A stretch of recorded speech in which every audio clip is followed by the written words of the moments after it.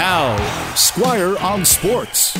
Next week is the British Open, or the Open Championship to be more precise, and Tiger Woods says he will be there. He's been in Ireland this week at a Pro-Am tournament.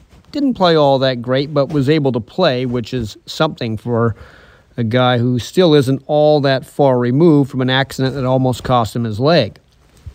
Will Tiger Woods contend at the British Open next week? Probably not. But the fact he's there is obviously a huge deal, and he loves playing at St. Andrews, where the Open is this year, the birthplace of golf, a place he has won 2 British Opens in 2000, the year he dominated everything, and 2005.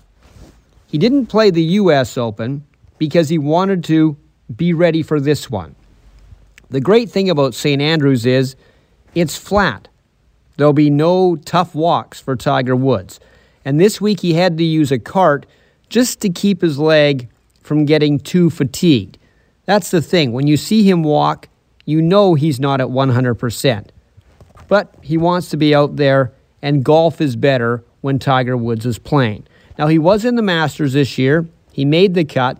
Didn't have a great weekend because he basically began to burn out on his bad leg.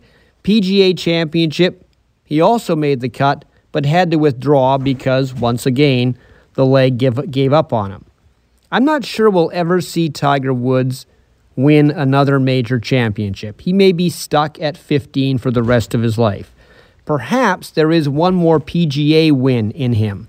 And if he wins one more PGA event, that'll be number 83, and he'll be the all-time winningest player in PGA history.